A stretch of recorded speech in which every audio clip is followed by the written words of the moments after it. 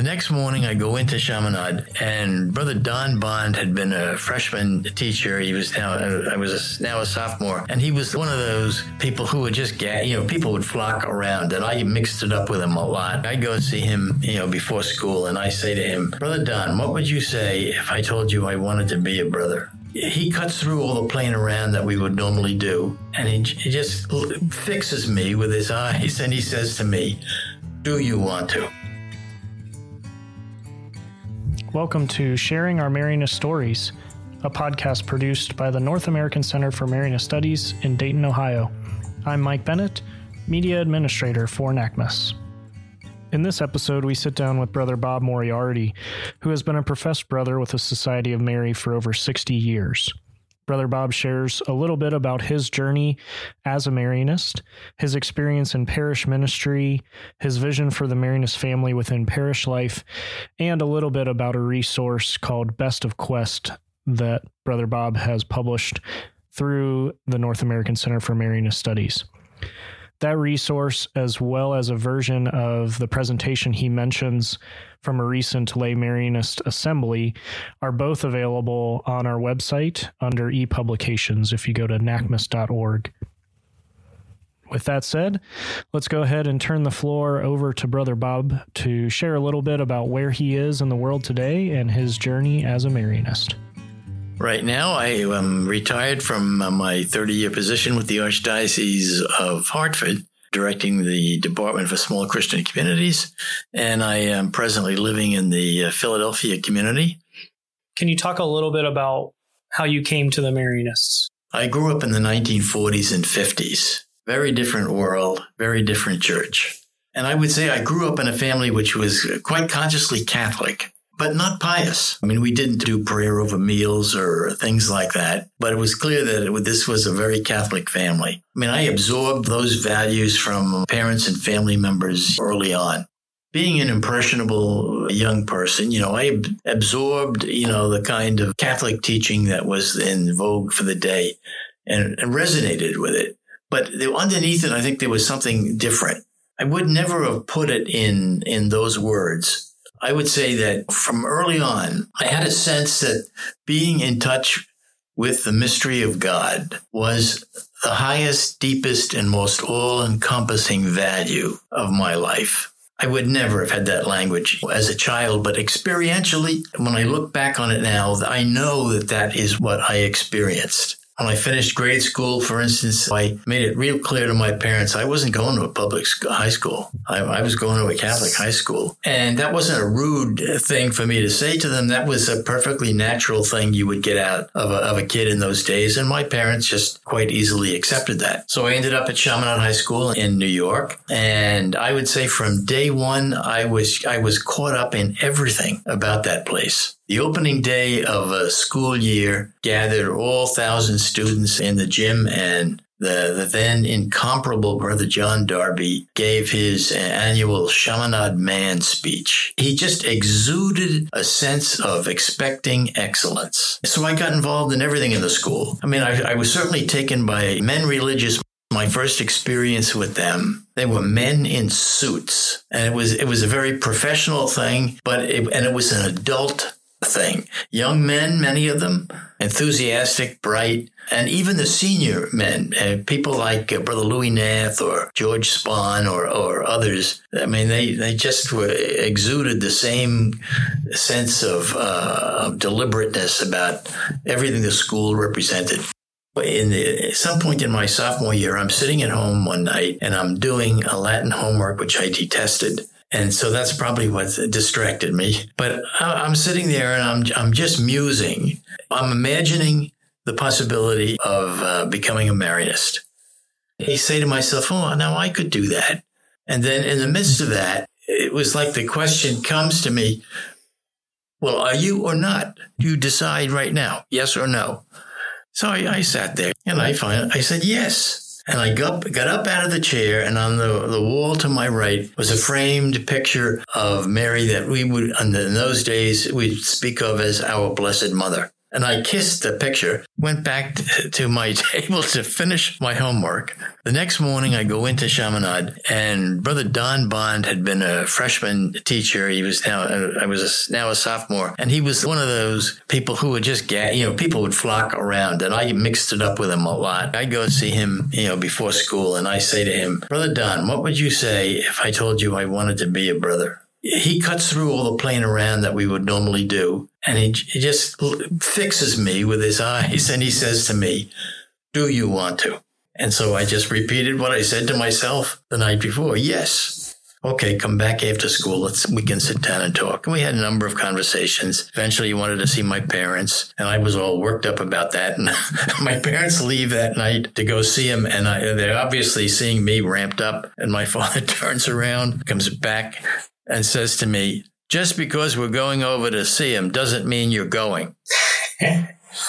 Off they go. Yeah. They come back. I don't hear anything that night. I have to go after him, Don Bond, the next morning to find out how the conversation went. It was fine, and they were fine, and eventually off I go. The mystery of God being the highest and deepest and most all-encompassing value would have been what would have founded and still endures as a foundation for religious life. That's not what keeps me in the Society of Mary today. I mean, I would have known nothing about the Society of Mary other than what I saw at Chaminade. But when I went to the novitiate in 1959, this was a vast influx of people. It was part of the last big wave in. There were so many people coming at that point that we were told in our senior year in the postulate that now there was the need to create 2 novitiate classes a year. So they doubled all of our classes to finish high school requirements in one semester. We go to the novitiate in January of 1959. There's already 40 novices there. In come the new 30, disrupted the place. And the following August, the normal transition point, there was another 50. Can you imagine today that many novices at once? And it was a time when the SM was really beginning to re-engage with the founding vision of Father Chaminade. And Fred Matthews was a spokesperson for that. We get into the Scholasticate eventually. John Dixon is. Father Ferry was also there. And I absorbed all of that. And basically, I would say that has been my North Star in Marianist life for these 60-some years. The founding vision of Father Chaminade, the foundational mission, in his terms, the animation and the promotion of the synodality. In more contemporary terms, multiplication of communities of faith and life and mission. I taught for a number of years, enjoyed that. Then substantial time in serious graduate study. And when I finished my graduate work at Marquette, it was never my intention or plan to be a full-time university professor. It was deeply connecting to the foundational mission. Well, I would go back to Connecticut during graduate study during holidays, or like Holy Week and Christmas and things like that. And I had previously arranged to meet with Sister Ann Kane, who was then the academic dean at the seminary. Gracious woman. She offers to lead me around the building at St. Thomas Seminary to introduce me to other office people there. Many diocesan offices then were located in that building. And in we go to the pastoral department for small Christian communities. And I introduced myself to Pat Linehan, who's the director of the office. Well, she's very interested in talking to me then about connecting me somehow to the office as a biblicist. So fine. Nothing immediate. And I wasn't finished at Marquette at this point. And so we agreed that when I come back at Christmas time, we'd talk again. And so I get there. She ushers me right into her office, closes the door, and stands against the door. And I'm saying, I'm trapped. I will get right to the point, she says to me. And she explains that Whalen has decided to convoke a synod and wants her to vacate the office that she's in to take over managing the synod operation. Would I be interested simply in succeeding her as the director of the office? Oh, okay. Well, this, fine. This leads to one thing to another. So, that's how I got into Department for Small Christian Communities. I resonated immediately with the imagery and the vision of the Pastoral Department for Small Christian Communities. I loved what we were doing at Sacred Heart in Vernon, and we were deliberate as a community to try to develop a focused Marianist vision about it. But we missed the boat in terms of the small communities. We saw community on a global kind of a context in terms of the whole parish. And we profoundly influenced the parish in that. And even to this day, even though the parish is closed at this point, members of that parish communities have absorbed that and have still appreciate what we brought to the parish. As you got to the way that you came to that work in Hartford, I was intrigued because I don't think a majority of brothers are working outside of Marianist institutions. I know there's some, but it's not the majority. So and it's a major issue, really. For as much as I have tried to, advocate and promote a corporate commitment of the province and even now the Marianist family into involvement in parish, focused on a vision of developing the parish as a community of communities. We are so entrenched in a school mentality, it's very difficult to broaden out our vision. I'm curious if you can say more about that experience of being a brother for as long as you have, but having worked outside of Marianist institutions. Yeah, because when I finished at Marquette and I returned to the parish where I had served on the staff as a coordinator for youth ministry, we still were involved in the parish while I was moving into the role in Hartford.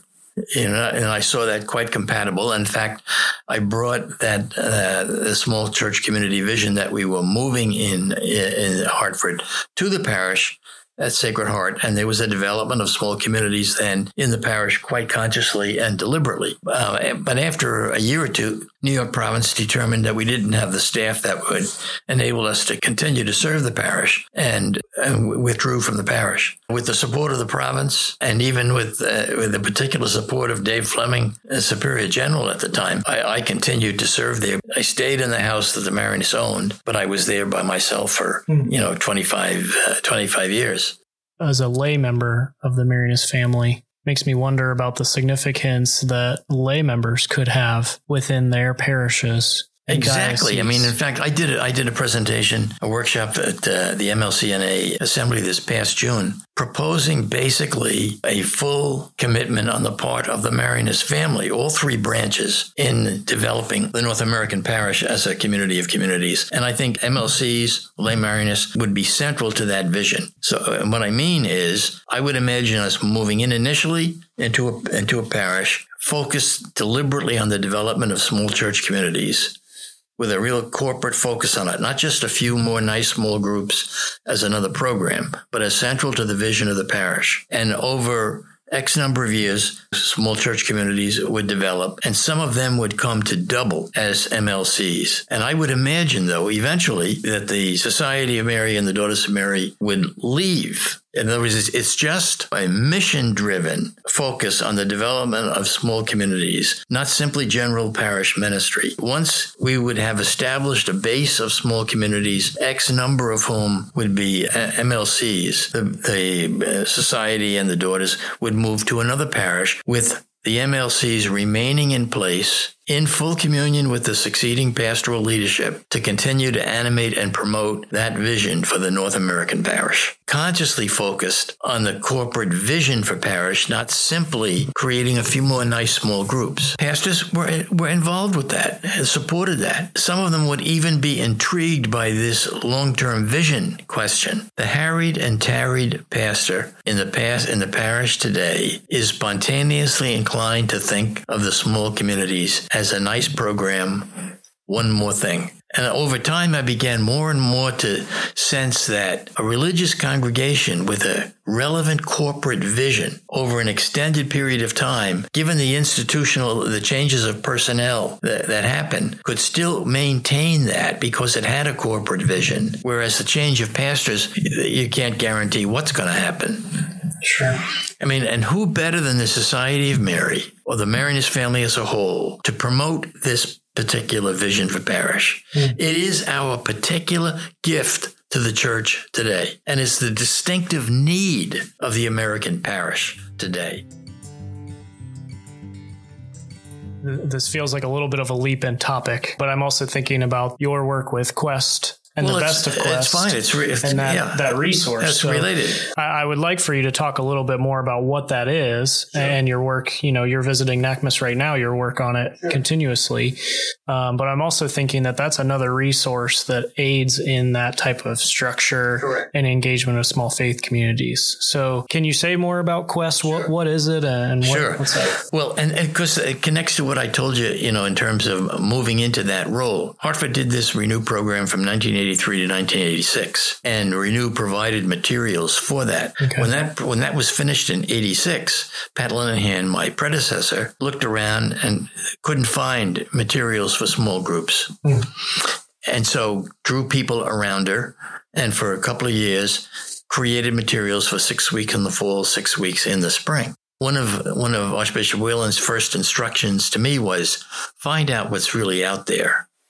Take your time, but come in and give me a report. And so we then took it on ourselves to tour 200 parishes of the diocese and meet with people who were involved in continuing post-Renew groups, however they understood themselves. And we were at a parish in New Haven one night, did our little spiel, listened to people, had a coffee break, and I'm standing getting my cup of coffee, and this woman sidles up to me and in a stage whisper says, "We're meeting even when we're not supposed to," meaning they were taking on themselves the initiative to break out of the 6-week model and move on. It was part of Pat's vision that this would become longer-term, year-round communities as well. But that was absolutely what was driving me. We just gradually added more weeks, and over a period of time, created a booklet that covered all the weeks of the year. Eventually, the whole thing, it grew to be a major publication. Other dioceses around the same time were found themselves in the position that Hartford was, finishing Renew and not having any materials to work with. When the word got out somehow or other, that Hartford was creating new materials, we had all these requests would come, would you share these with us? Which we did. Quest eventually went to every single state. Eventually it went to 12 English-speaking communities around the world and even to Beijing.